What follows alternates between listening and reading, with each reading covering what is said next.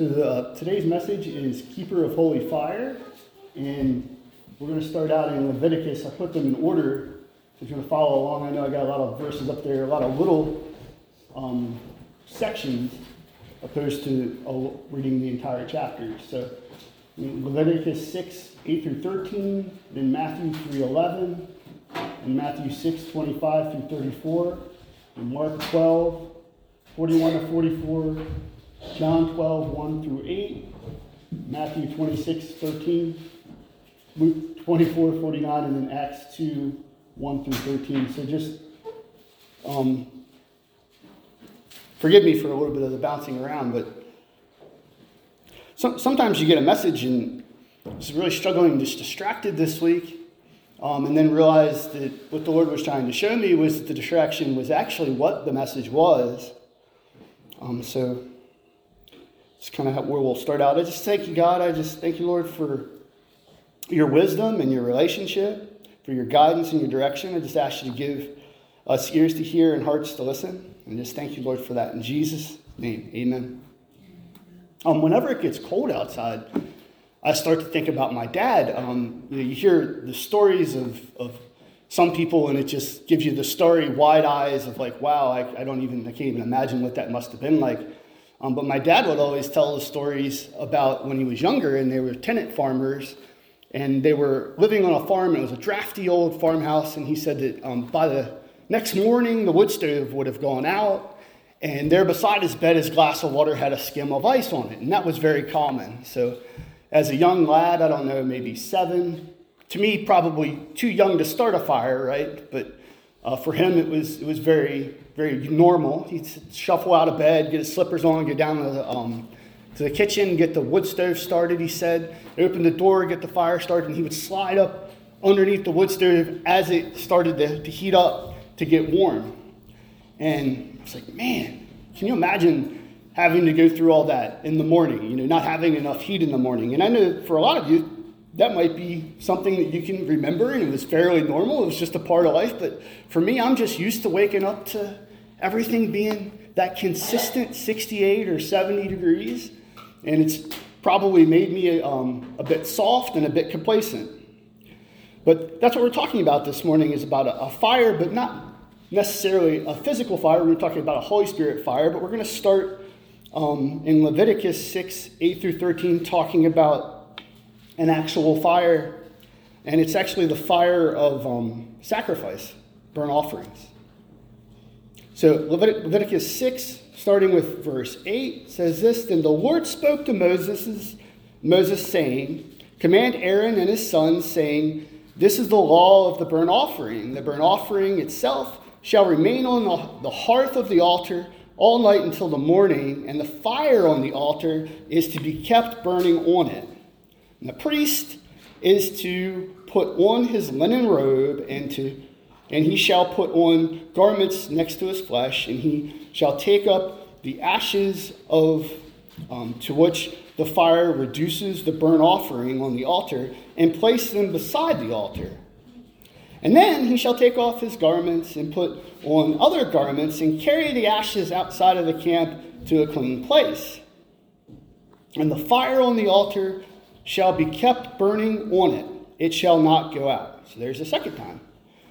But the priest shall burn wood on it every morning, and he shall lay out the burnt offering on it, and offer up in smoke the fatty portions of the pieces of offering on it.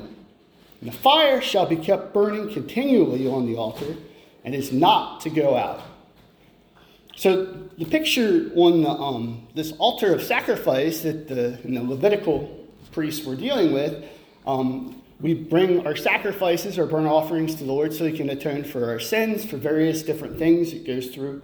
That's not so much as important as what we're talking about with the fire.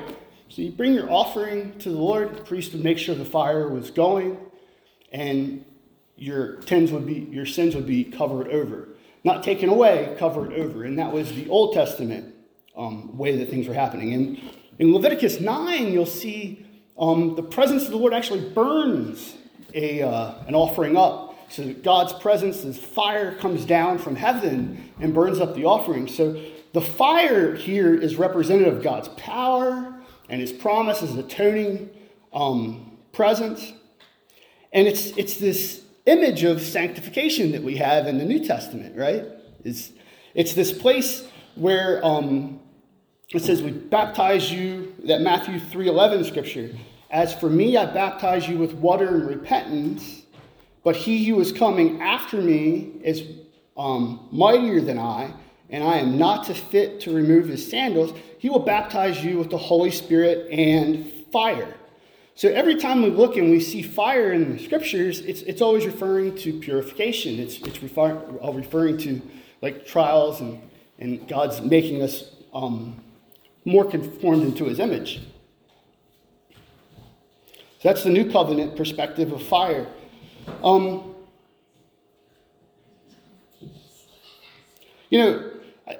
I guess when we talk about so you have this fire of the Holy Spirit that's within us, right? And we talk about how we're in a relationship and we're praying and we're hanging out. And I really felt like on Thanksgiving when we were talking, we actually ended up doing ours on Black Friday. We had kind of a weird situation. Our turkey refroze in the refrigerator downstairs.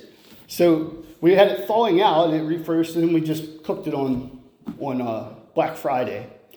But during that weird little process as we were doing that at the house, it was like we barely got our Thanksgiving prayers done, and the turkey had barely gotten cold, and now everybody's talking about, hey, Black Friday shopping, and we're gonna buy this, and you got to get that, and all the principalities and just the struggles. I was talking to Judy about it downstairs. That just takes away from our prayer didn't even get cold yet, right? We didn't even soak into the thankfulness of the season, and we're already talking about buying all this stuff. And I can't imagine. I understand, we're buying stuff for other people, but like I told Judy, I said I get the feeling that some of this is about self and acquiring stuff for yourself and checking yourself with that. So I don't know if you can sympathize at all with Ashley or I, but early in our marriage, I wasn't a believer, and so I was really hung up into this whole getting the very best and giving the very best, and worried, oh my goodness, someone gave me a Christmas gift and I didn't have anything for them yet, and I didn't get a card, and I would just drive Ashley about half crazy every year. I think sometimes I still drive her about half crazy, but just the principality behind it, which is not the reason for the season. That's just worry, right? And all those things were just things that I had built up in my mind. They were the principality of the world, the way the world works. If you don't get me something, I'm going to be upset or frustrated with you. So you have all that weight on you and you're carrying that around. That's what we call commercialism, right? Consumerism. We're going to go through some of the scriptures here and see how Jesus attacks consumerism, commercialism, in a very direct way. And he actually gives us a way of battling it, which is really cool. So here in Matthew 6:25 through 34, take a little chunk here. It says, "For this reason I say to you, do not be worried about your life as to what you will eat or what you will drink, nor for your body as to what you will put on it.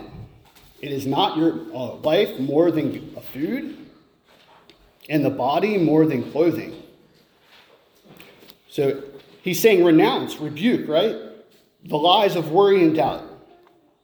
Okay, this next little section says, "Look at the birds of the air, that they do not sow nor reap nor gather into barns, and yet your heavenly Father feeds them. Are you not worth more than they?" So now he goes from the worry, which is an inward action, to look, which is an outward action, right? He continues on, he says, "And who of you, by being worried, can add a single hour to your life?" I think we can all attest that when you're worrying, you're actually taking away from your life. You're losing moments that you could be spent with people and hanging out with the Lord and just being grateful. And worry just soaks all that up. The worry's the inward part of that. And why are you worried about clothes, he said. So there's Now this next part, look here, we have another outward part. He says, observe. Observe how the lilies of the field grow. They do not toil, nor do they spin. Yet I say to you that not even Solomon in all his glory clothed himself like one of these. But if God so clothes the grass of the field, which is alive today, and tomorrow is thrown into the furnace, will he not much more clothe you, you of little faith? So again, observe outward, worry inward. It's this battle or fight that Jesus is trying to get us to understand, seek something here. And down here in verse 31, he steps out a little bit further as he's addressed observe and worry. He says this, he says, do not worry then saying, what will we eat? Or what will we drink? Or what we will wear for clothing? For the Gentiles eagerly seek all these things, for your heavenly Father knows that you need all these things. But seek first his kingdom and his righteousness, and all these things will be added to you. So do not worry about tomorrow, for tomorrow will care for itself. Each day has enough trouble of its own. So we're to rebuke the inward worry that we have by seeking the outward. And Jesus uses that, but first seek his kingdom and his righteousness. And basically what he's saying is Christ died on a cross for our righteousness, right? So it's a relationship. There's a relationship that we have with God with this. This is stoking the fire that we have, that holy fire that we're talking about with the Holy Spirit. We're receiving what God's doing in our life. We're paying attention. We're looking outwardly. Maybe we're struggling with something. We're giving that to the Lord. And the Lord is building us into his character and nature. It's not something to be worried about. It's something to be thankful for. So there's plenty of people in Scripture that have this fire and have tended to the fire of relationship that they have with Jesus and with God. And I wanted to go through a couple of these examples, really powerful examples. And for me, I just really love the example. So just to start there in Mark 12, 41 through 44, there's an unassuming poor widow. And this is what Jesus sees and that he calls out from what he sees from her. And it says this, he sat down opposite the treasury and began observing how the people were putting money into the treasury, and many rich people were putting in large sums. And a poor widow came up and put in 2 small copper coins, which amount to 1 cent.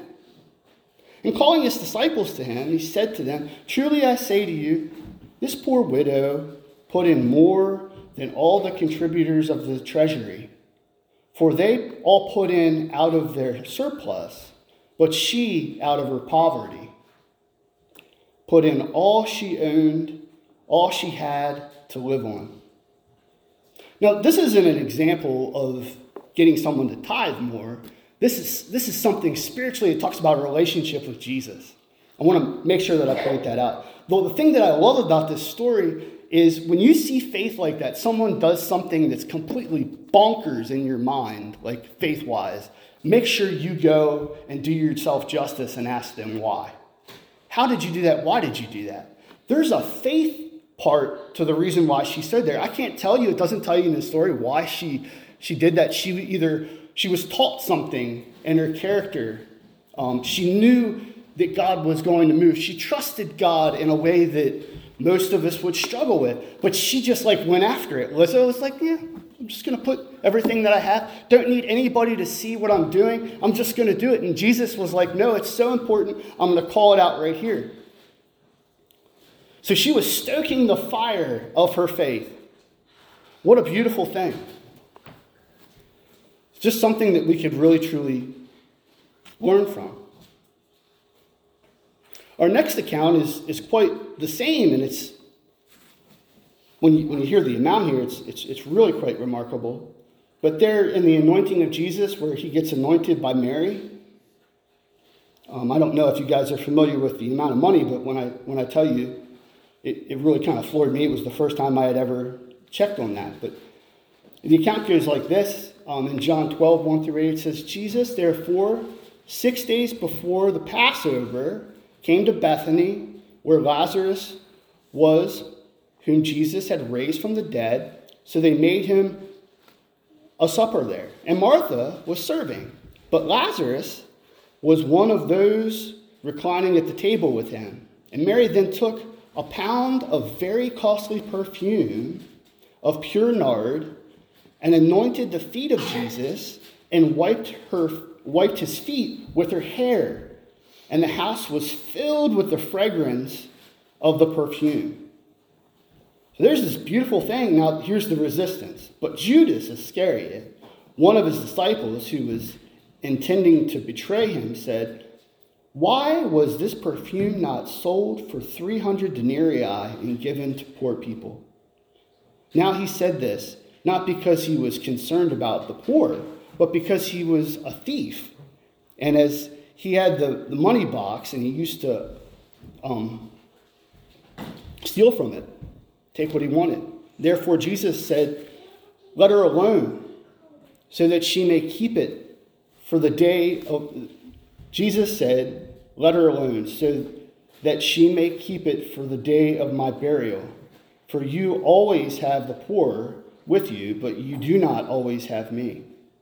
So this nard that she used, this perfume, is in today's values worth $50,000. I mean, when was the last time you just took something that was worth $50,000 and you just used it on somebody else?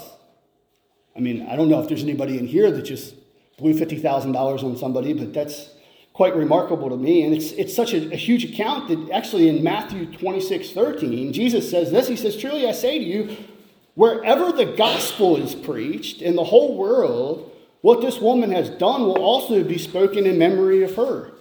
I mean, it's in all four gospels. It's in Matthew, Mark, Luke, and John. So here Jesus prophetically is saying, yep, it'll be in all four gospels. It'll be talked about throughout the world.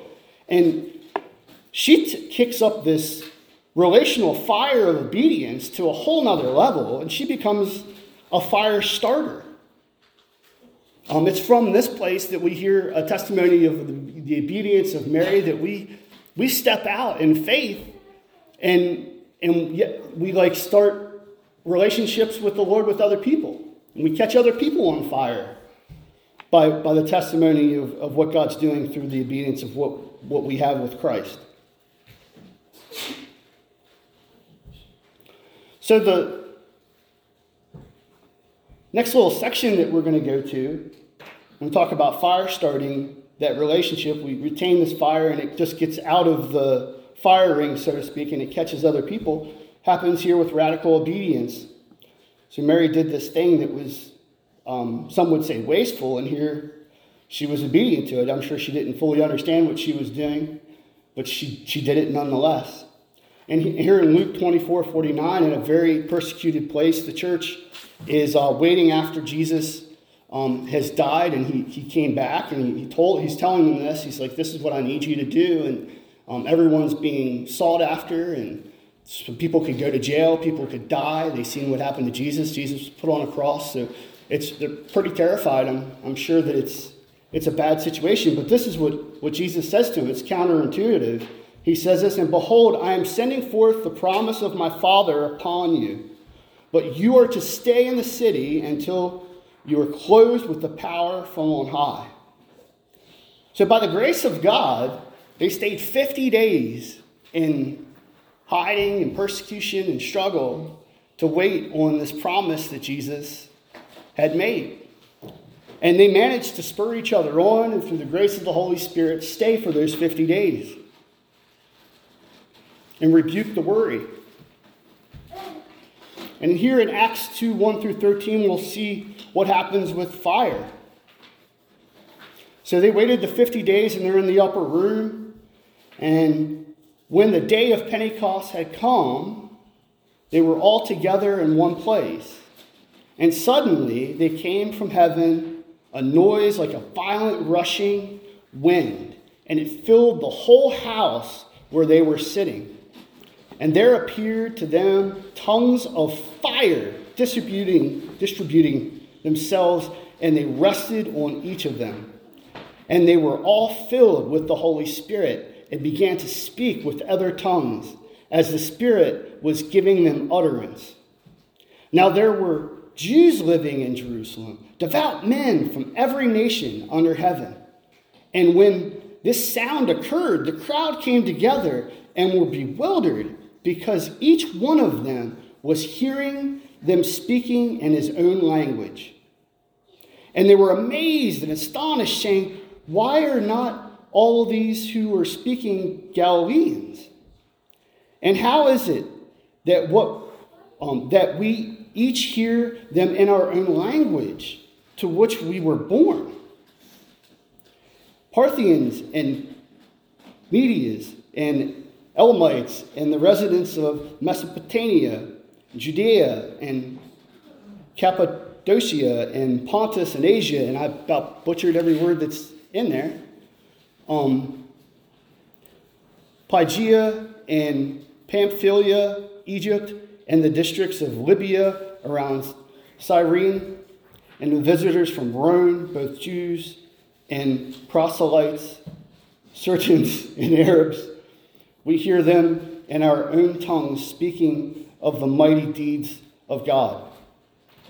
And they all continued in amazement and great perplexity, saying to one another, "What does this mean?" But others were mocking, and they were all full of sweet wine. And of course, Peter comes back and he says to them, he's like, "Look, we're not drunk. It's like 10 in the afternoon."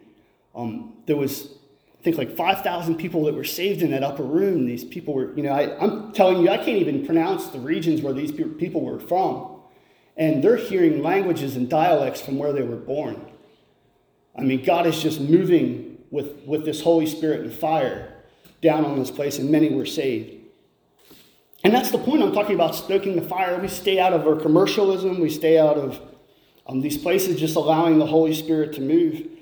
This holiday season, I just want to make sure that we stay centralized and focused on what God's doing. There's an opportunity out there for us to be pouring into people. We just need to listen and obey and trust and be spontaneously combustible, right? So I just thank you, Lord, so much. Ashley, would you come up? I just thank you, Lord, so much for what you're doing. We're going to take some time to just stay in Thanksgiving. We're never going to move to Black Friday. We're just going to stay in Thanksgiving through this entire season. And we're going to continue to let Thanksgiving flow out of us. And we're going to wait on you, and we're going to be obedient to you, and we're going to be stoking the fire of our faith so that we can see others changed. We just thank you, Lord, for that. We just thank you, Lord, for that in Jesus' name.